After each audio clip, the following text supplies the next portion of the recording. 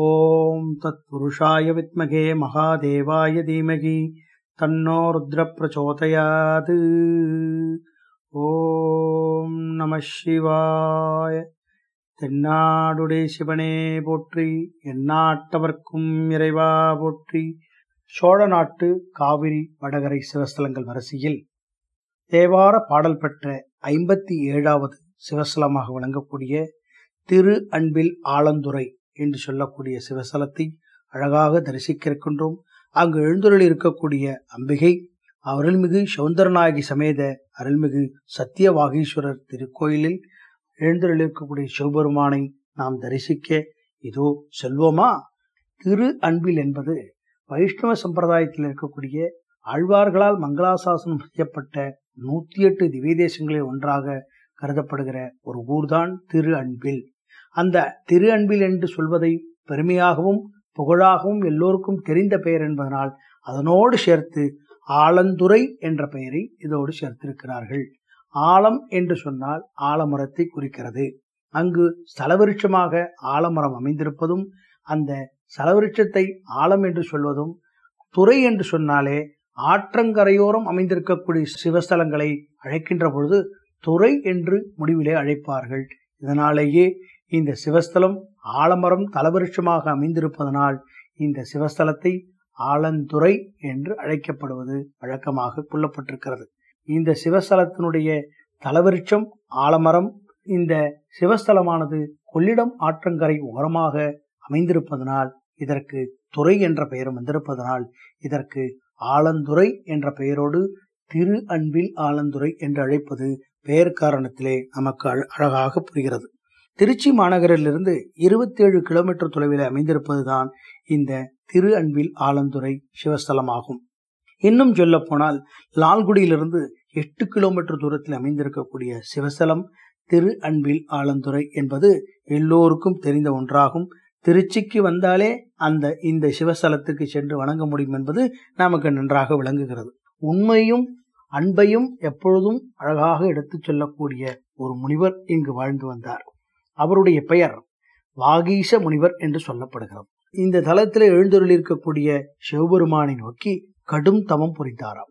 இப்படி கடும் தவம் புரிந்து சிவபெருமான் காட்சியளித்து அவருக்கு வரம் அளித்ததனால் இந்த ஈஸ்வரனுக்கு உண்மையை மட்டுமே பேசக்கூடிய வாகீச முனிவர் தவம் செய்து ஆலமரத்துக்கு அடியிலே அவர் சிவபெருமானை தரிசனம் கண்டதனால் இந்த சிவபெருமானுக்கு திருநாமமாக சத்திய வாகீஸ்வரர் என்ற திருப்பெயரும், ஆலமரத்திலே எழுந்துருளிய நாதர் என்பதால் சிவன் என்பதால் ஆலந்துறை நாதர் என்ற திருநாமத்தோடு அழைக்கப்பட்டு அழகாக அமைந்திருக்கக்கூடிய சிறப்பு. 5 நிலை ராஜகோபுரத்தில் அமைந்திருக்கக்கூடிய மூலவர் சுயம்பு மூர்த்தியாக சதுரபீட ஆவுடையாராக அழகாக தாமரையில் சுவாமி இருப்பது போன்ற தாமர பீட அமைப்பும் இந்த தலத்திலே அழகாக அமைந்திருப்பதை நாம் காண முடிகிறது.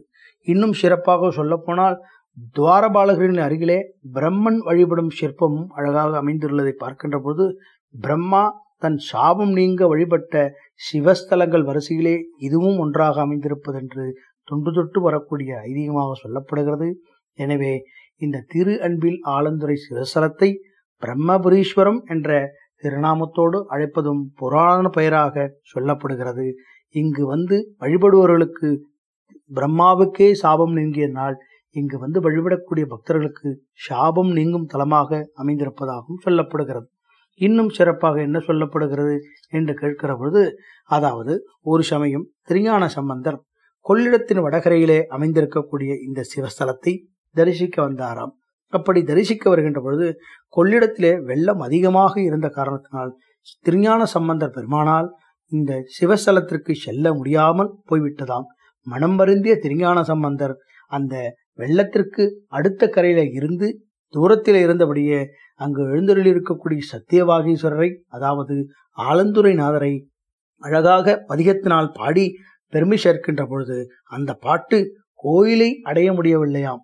என்னடா இது, இப்படி நாம் பாடுகிறோம், இந்த பாடல் சென்று சிவபெருமானுடைய காதிலே கேட்கவில்லையே என்று பாட்டை நாம் எப்படி சிவபெருமானிடத்திலே கொண்டு சேர்ப்பது என்று நினைக்கிற பொழுது திருஞான சம்பந்தரின் பாட்டை அந்த பாடிய பதிகத்தை நன்றாக கேட்பதற்காக விநாயகப் பெருமான் அங்கு எழுந்தருளிக்க விநாயகப் பெருமான் தன்னுடைய காதை, அதாவது செவியை, பாட்டு வந்த திசை நோக்கி, திருஞான சம்பந்தர் பாட்டு வந்த திசை நோக்கி சாய்த்து கேட்டு அழகாக சிறப்பு பெற்றாராம். அப்படி கேட்டு விநாயகர் செவிசாய்த்த காரணத்தினால் இங்கு எழுந்தருளிருக்கக்கூடிய விநாயகரின் திருநாமம் செவிசாய்த்த விநாயகர் என்று வழங்கப்படுகிறது.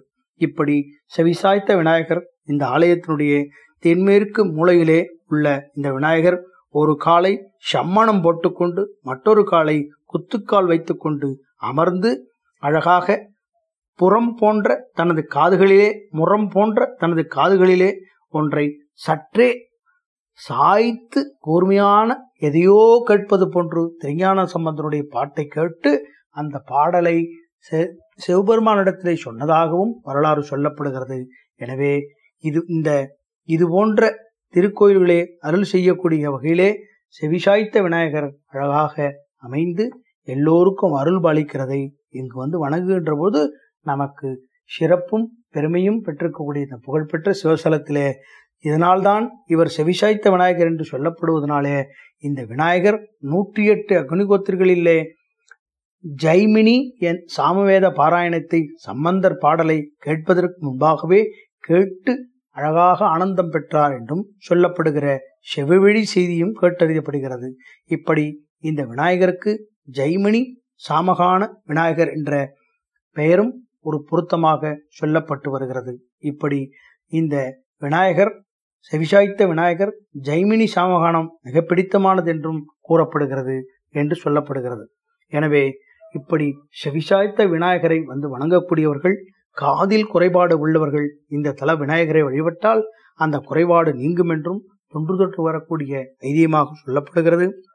இக்கோயிலுக்கு வந்து வழிபடும் செல்பவர்கள் மறுபிறவி கிடையாது என்றும் சொல்லுகிறார்கள்.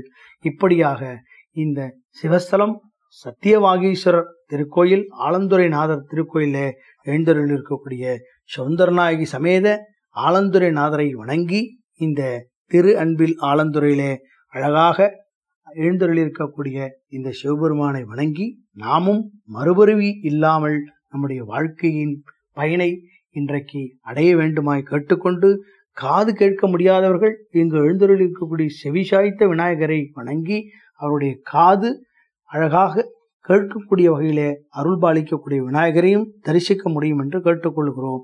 இப்படியாக இந்த சிவஸ்தலத்தில் திருஞான சம்பந்தர் ஒரு பதிகமும் அப்பர் ஒரு பதிகமும் பாடி சிறப்பு சேர்த்திருக்கக்கூடிய தேவார பாடல் பட்ட 57வது சிவஸ்தலம் சோழ நாட்டு காவிரி வடகரை ஸ்தலங்களிலே சிறப்பான ஒரு சிவஸ்தலம்.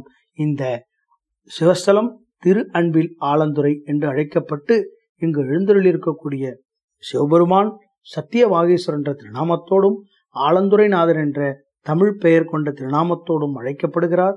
இங்கு எழுந்தருள் இருக்கக்கூடிய அம்பிகையின் திருநாமம் சௌந்தரநாயகி. அப்படி அழகாக காட்சி தரக்கூடியதனால் அவளை அழகம்மை என்றும் சொல்லக்கூடிய வகையிலே இங்கு எழுந்தருள் இருக்கக்கூடிய சிவஸ்தலத்திலே ஸ்தலவிருட்சமாக ஆலமரம் அமைந்திருக்கிறதுனால் இதற்கு ஆலம் துறை என்றும் சொல்லுகிறார்கள்.